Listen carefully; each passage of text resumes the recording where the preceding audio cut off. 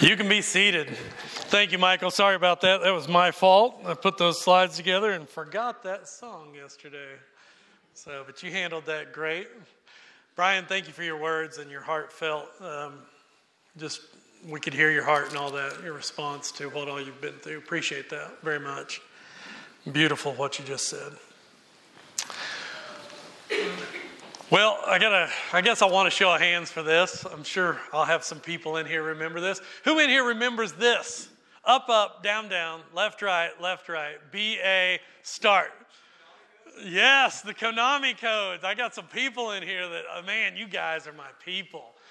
This is the original code from the Nintendo Entertainment System called the Konami code. It was specifically, I discovered it in a game called Contra, which was a difficult little game from my childhood. Usually I could only get past about level 3, maybe level 4, and then I would run out of lives. You got 3 lives to start with, and then you got 3 continues, so 9 lives. You were like a cat. But then I had a friend in around 3rd, 4th grade whose mom and dad gave him for Christmas a subscription to Nintendo Power magazine. This was my buddy because he had all the insight. My parents would not give me such a gift. They gave me a lump of coal and a kick to the head with a steel-toed boot every year for Christmas. Not really. But they told me, nope, you can't get it. But my buddy discovered in Nintendo Power magazine the way to finally get past this game, Contra. Right as the screen came up, you typed in this code with your little thumbs on the little gamepad, up, up, down, down, left, right, BA. And if you had a friend, select start, because you had 2 players. And instead of starting with 3 lives, you started with 30. Now Contra was easy. I could get past it so fast, I could dink around in there and lose 15 lives if I wanted to, and I would still beat the game. Such a great way. I still try it on my kid's PlayStation every once in a while, playing Anderson's PS5, and if I can't get past something he's playing, I'll put in up, up, down, down, left, right, BA, select, start, see if it works. Because we all like a code, don't we? Now, we all love a good code. And while we may not admit it, even though Brian was actually just talking about this in some way, most of us, when we come to our relationship with God, are looking for some kind of code. A way to get past, a way to get the easy life, a way to try to solve it. So we have this idea that works in the back of our minds, that if I just do the right things, if I show up, if I pray, if I read my Bible, if I go to church, if I check all the right boxes, if I study God's Word a little bit, maybe I'll find this secret code. Maybe I'll get the extra blessing. Maybe I'll get God to answer the prayers if I could just find the right words. Now we know conventional wisdom tells us, if you've lived any kind of life, that life and even, yes, Scripture doesn't work like a secret code. It's an unfortunate truth, but it is a truth. Even though that's actually taught in what Brian talked about, prosperity gospel, if I just give this amount of money, or if I just buy this book, if I just say these words the right way, then there'll be a secret blessing that I get all I've ever wanted. But the truth is, there is no up, up, down, down, left, right in life. God is in heaven, church family, waiting for us to input a code. In fact, I would say, with an eye on heaven and a foot in this world, living in the in-between in the already but not yet kingdom of God, what God has for us is even better, because God has not given you a code. What we're going to discover today is He's given each of us a calling. Not a code, but a calling. And so we're in chapter 16 of the story. The middle part. The part that's probably the hardest to read as you go through this abridged version of Scripture. It's messy. It's hard to keep up with all the names. But in this story, right in the middle, in difficulty not only in reading, we find ourselves in difficulty in the people of God. It's a place where the people of God have gone astray. So we not only struggle with believing what is going on, we struggle with understanding it. So let's set the stage a little bit so we can all get on the same page. The nation right now of Israel that was once united has now been divided for 208 years. 209 years, 8 or 9, however you count it. They've been divided between the northern kingdom Israel and the 10 tribes to the north and the 2 tribes in the south, the kingdom of Judah. This divided kingdom has been there for 2 centuries. And during that 208 years, 38 different kings have ruled over Judah and Israel. Only 5 of those 38 have been kings that have matched their love for God like King David did. 38 total, only 5 with hearts for God. 33 of them have turned their hearts away from the Lord. So you have 208 years where 33 of those kings have done what is not the will of God. In response to this, our last number on the screen, God has sent during this time, and there'll be more to come, but during this time he has sent 9 prophets. 9 prophets who our kids define so well. 9 prophets whose job it is to warn and correct and speak as a mouthpiece or a bullhorn on behalf of God. I know I keep saying this, but let's remind ourselves, a prophet is not a fortune teller. A prophet is a herald, somebody who brings truth on behalf of God. So therefore, a false prophet is someone who doesn't bring God's truth. And the herald or the prophet or their message is always, if you continue this way, it could go bad. But if you walk in step with God, he will be with you. But of course, during this 208 years and the 38 kings and the 9 prophets, the people for the most part have not listened. We are at a part in the story where it is devastating, it is depressing, it is a hard place for the people of God. 2 Chronicles 36 sums it up so well, what this part of the story is about. In verse 15 and 16, the writer says, "The Lord, the God of their ancestors, and sent word to them through their messengers, through his messengers again and again, because he had pity on his people and on his dwelling place. But they mocked God's messengers, despised his words, and scoffed at his prophets until the wrath of the Lord was aroused against his people. And there was no remedy." What this passage just said was that God, in his patience and in his love, for 200 years plus, has now sent warning and sermon and word, and the people have not listened. And after 200 years, God has had enough. Though he loves and he protects, and he's going to leave a remnant in his compassion, he has finally reached the point of something has to change. The full extent of the circumstances of their idolatry will be seen. And so in the course of time, the northern tribe of Israel is destroyed. The Assyrian Empire to the north, and this is all not just biblically correct, this is historically correct as well. The northern tribe is destroyed by this empire, one of the world's first since Egypt, who is having their way with the world. They've come and they've destroyed Samaria and the cities to the north and all of the 10 tribes of Israel. They've captured them and they've scattered them into exile. And this happens for our story today, when we're going to be centered on Judah in the south in full view of Judah and Jerusalem.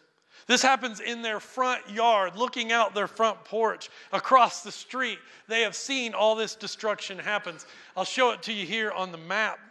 What you see is a group of people. Of course, what you see in the blue is the northern tribes, and the yellow, kind of orangish, darker yellow is Judah. Well, at the time, what's happened, if you can follow my laser, is Assyria has come down from the north. They've taken all of this. But for Jerusalem and Judah, Assyria has come down and they've even destroyed this little city of Lachish and come around into Beersheba and have all this area of the Philistia and Arabian tribes all covered as well.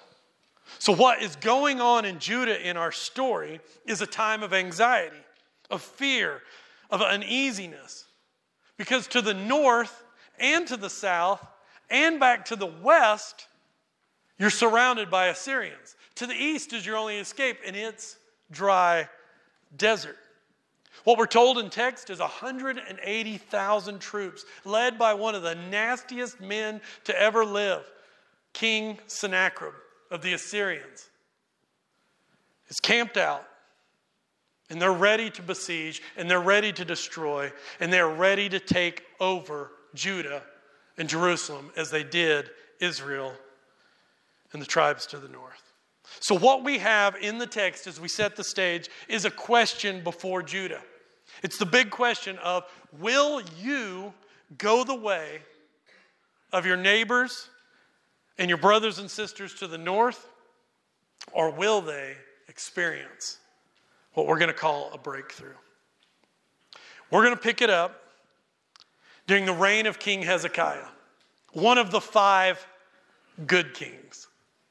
One of the kings who had it in his heart to say, let's get things right with God. He was courageous. He was strong. He begins his reign at the young age of 25, and he removes idols within the first month. He tears down high places, and he starts a revival.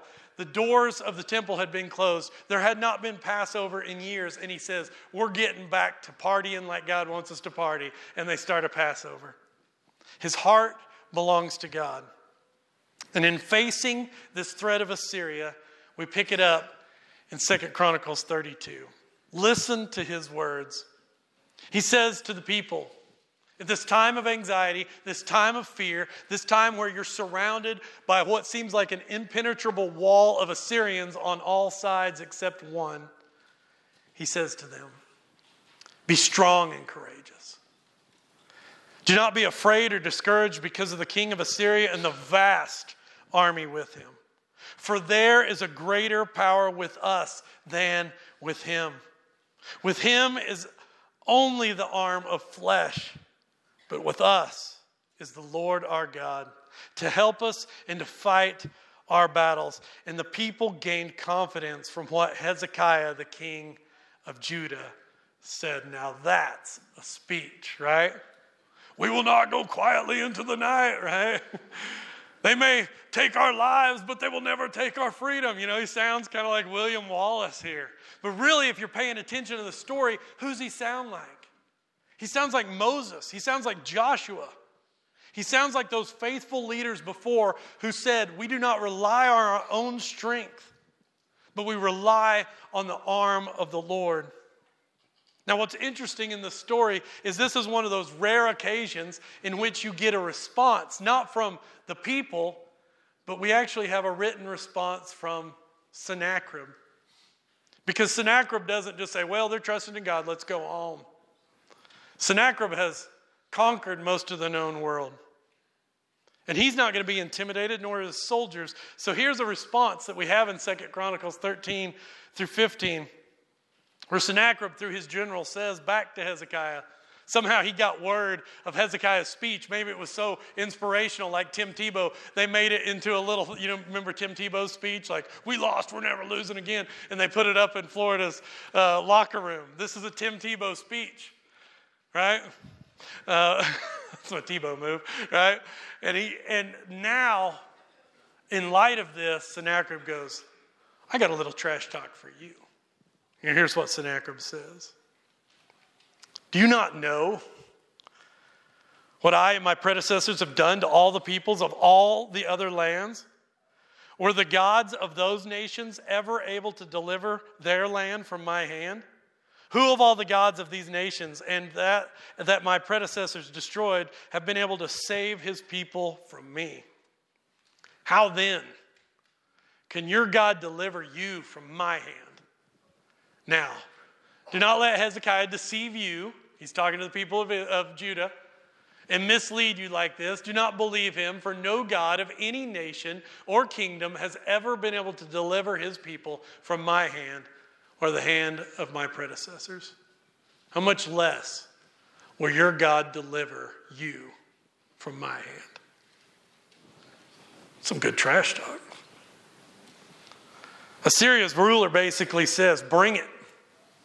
You calling me an arm of flesh? I'll show you. Nobody else has been able to stop us. Baal, god of the Canaanites. Marduk, god of the Philistines. We've conquered them. It's no problem. You, Judah, will be just like any other. Assyria not only challenges the people of Judah, you need to notice here that they challenge God himself. He says, you think Yahweh's any different than these others? What makes your God think that you can stop us? I think it's summed up in this idea of not even God. It's this lie that the enemy tells about what God can do and cannot do. And the enemy here, Sennacherib and the Assyrian, is taking on, through imagery, the same idea of the big enemy, capital E, in all of Scripture, the Satan. And I think at this point it's good for us to think about this phrase, not even God. Because on one side you have Hezekiah saying, God can deliver, and then on the other you have Sennacherib saying, nobody's stopped us yet. Look at all the evidence. And how many of us feel like we have an army encamped right outside our door right now? How many of us have heard that whisper in our ears of fear? That whisper that makes us worried and afraid.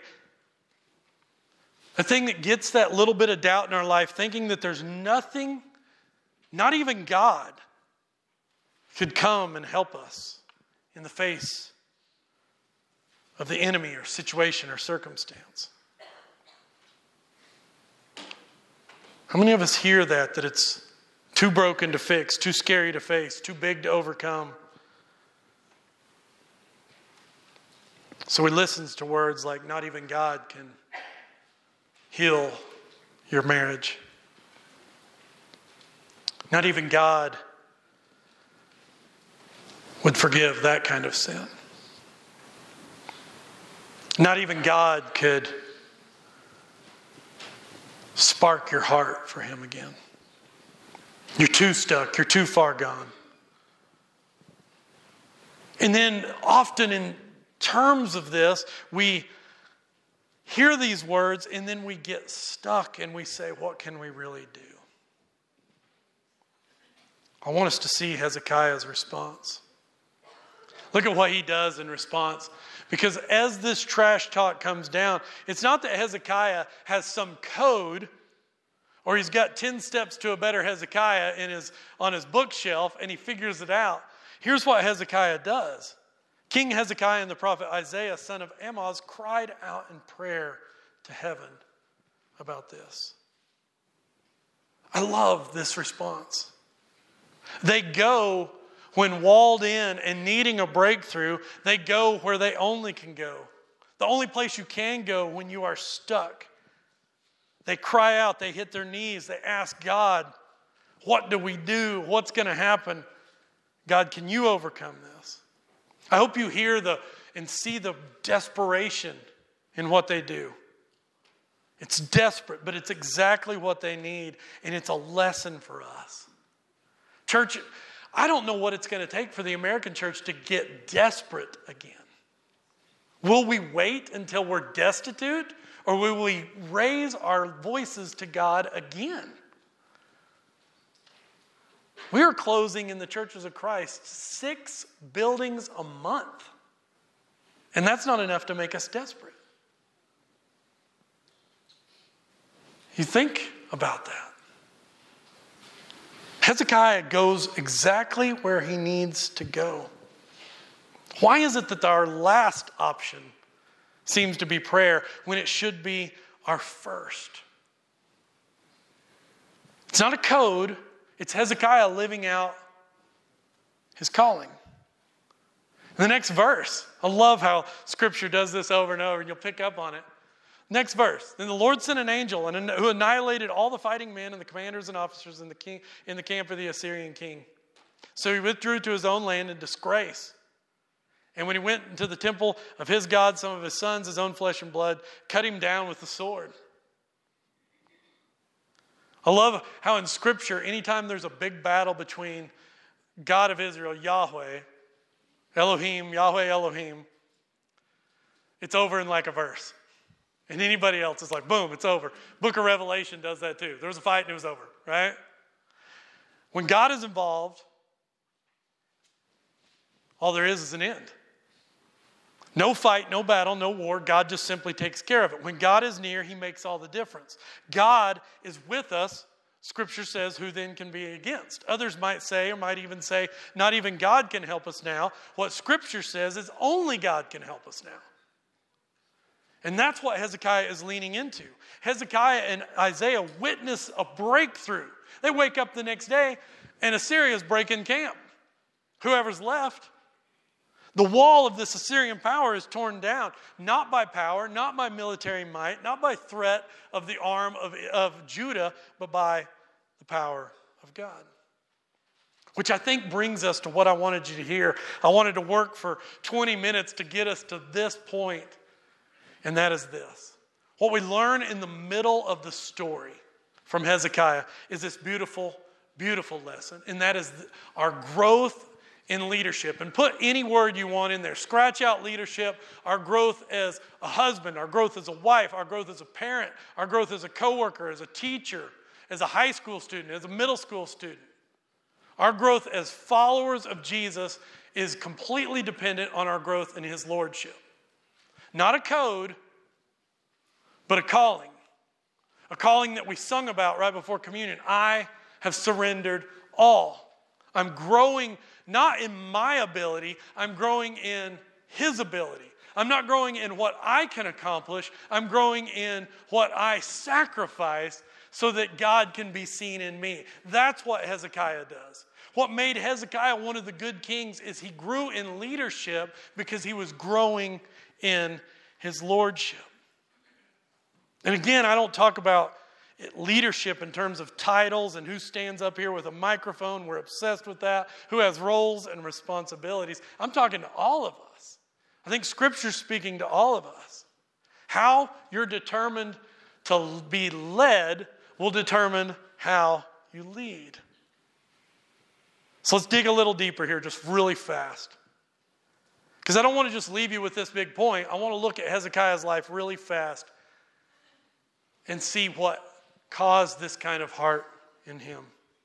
Because two things really stand out. And again, it wasn't a secret code. Hezekiah didn't have your best life now, Hezekiah, as a king of Judah. He didn't have that somewhere. He wasn't just following some steps. What he was doing was following the Lord. So I've already said this in some way, but let's say it again. The first thing that stands out about Hezekiah that needs to challenge us is Hezekiah didn't lead, he was led. The first move of a besieged king was not to puff up his chest, it was to cry out and get on his knees and pray. He joins Isaiah, this pretty popular, well-known prophet, in prayer. And the question that, as I was reading this week, as I thought, Jake, what number would you put on if somebody asked you, what step is it to when you finally get there? You know, I'm facing something, you're facing something, and I'm going to try to get past this circumstance or figure out this circumstance, or there's a situation that I need help with. What step do I finally go, God help me? Is it step one? I struggled to say yes to that. I usually like to exhaust all my ignorance first. Amen? And I say ignorance on purpose because usually I'm just going to be beating my head against a wall. Amen? So what number, what step would you put? Is it 3? Is it 6? Is it 10? Whatever it is. What would change about us as a church? What kind of breakthroughs could we experience as a church if prayer became step 1? Not that we're here and say, we've got it figured out. We want to lead. We want to lead Canadian. We want to lead Wheeler and Perryton and Miami back to the Lord. We've got it figured out. No, we want to be led so that we can allow others to see Jesus in us. Because when I'm leading, I usually just do this to Jesus, right? I'm not here to lead. I'm here to follow in the footsteps of our Rabbi and our Savior. And second, one more quick point, is I think there's truth in this that we need to hear, and this is going to be stepping on some toes, mine included, is that Hezekiah wasn't inspired. He was dedicated. Let me pick on that for just a second, but first a little bit of scripture. This is Hezekiah. What Chronicles says about Hezekiah first. 2 Chronicles 29. It says, in the first month of the first year of his reign, Hezekiah, he opened the doors of the temple of the Lord. So it's closed, like shuttered up, right? Imagine having a temple that's the highlight, the centerpiece, and the high point of the whole town, and it's got an out of business banner out in front of it. It's shuttered up. He opens the doors and repairs them. He brought in the priests and the Levites, assembled them in the square on the east side, and said, listen to me, Levites. Consecrate yourselves now and consecrate the temple of the Lord. All these Levites have been out of a job. They're just hanging around, right? And he tells them, let's consecrate this. Remove all the defilement of the sanctuary. Our parents were unfaithful. In fact, his dad had brought in idols into the sanctuary. They did evil in the eyes of the Lord, our God, and forsook him. They turned their faces away from the Lord's dwelling place and turned their backs on him. I love this because it's right there at the first. If you notice the timeline, it's the first month of the first year. Hezekiah, this young 25-year-old king, as he shows dedication. He reopens the temple. He doesn't wait. He does it immediately. He begins his rule with raising up other leaders. And he doesn't wait for other people to be inspired. He calls them to the same level of dedication. I also love that he has really, in the history of what he's seen as a child, he has no reason to start a revival. The temple's been closed. But his dedication overcomes his need for inspiration. Now here's where we step on some toes. I think we're obsessed with trying to be inspired in order to act. Right? Hope you get what I'm saying. How many of us are waiting on a spark of inspiration to change? Or an inspiration to take that next step, or to share our faith, or an inspiration to invite, or an inspiration to confess, or an inspiration so that we can get dedicated. I'm going to borrow from Francis Chan, so if you get mad at me, get mad at Francis Chan, you can send him an email, not me. He says this. He said this about church. I think this is one of his books. I can't remember which. He says, we show up to church and we think, am I going to like this? Or maybe we think, what am I going to get out of this? And that shows us every problem with the American church. Am I going to like it, or what am I going to get out of this is not the question. And then he says, what we should be asking when we show up is, how can I love God more? Because dedication overcomes inspiration. Now we ask those questions, why? Am I going to like this? Are they going to sing the songs I like? Jake's been there for 10 years. He's kind of boring. He kind of sounds like he did 10 years ago, right? Get over it, right? We're looking for inspiration, and I am too. But instead of us looking for inspiration, what if we started to ask God, increase our love, increase our dedication, increase our commitment? Then I believe we would find an overflow of inspiration. And that's what Hezekiah does. He's not there to lead. He's there to be led. And he's not there looking for inspiration. Then he'll become the king he's supposed to be. He first says, no, I'm going to be dedicated. And then God will take care of the rest. That's a breakthrough. That's the breakthrough we all need. And so this morning, will there be a breakthrough in your life? Will there be a time of you saying, it's time for me to get back to the Lord? Could there be this morning somebody here that goes, it's time for me to take that next step of faith in baptism. It's time for me to take that step in confession. It's time for me to take that step in asking for help.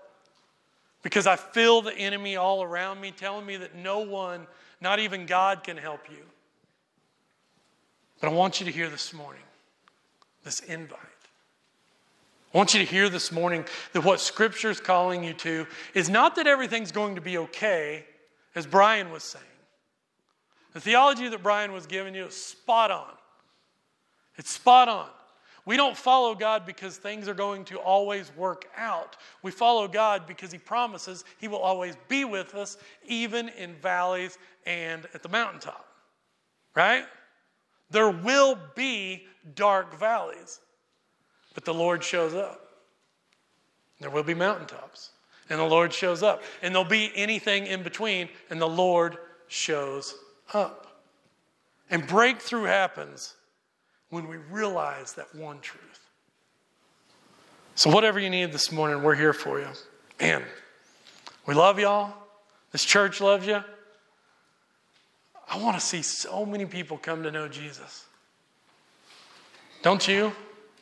I want to see in 2024, we filled up that back wall this last week. You guys turn around and look at that back wall. The 3 walls are full of baptism pictures. Those are all significant over the last 5.5 years since this auditorium got remade, of people who've had a breakthrough in their relationship with God. Because they said, I want Jesus. It's an incredible little deal. I would like in 2024 that we get so serious about hitting our knees and asking for breakthroughs in other people's lives that we have to fill up these 3 walls and those 3 sections of walls in the next 12 months. Amen? Now, well, that seems impossible. Really? Not at all, right? Because God provides breakthrough. Not when we're inspired, but when we're dedicated. If you need anything today, we love y'all and we're here for you. Let's stand together as Michael leads us in song.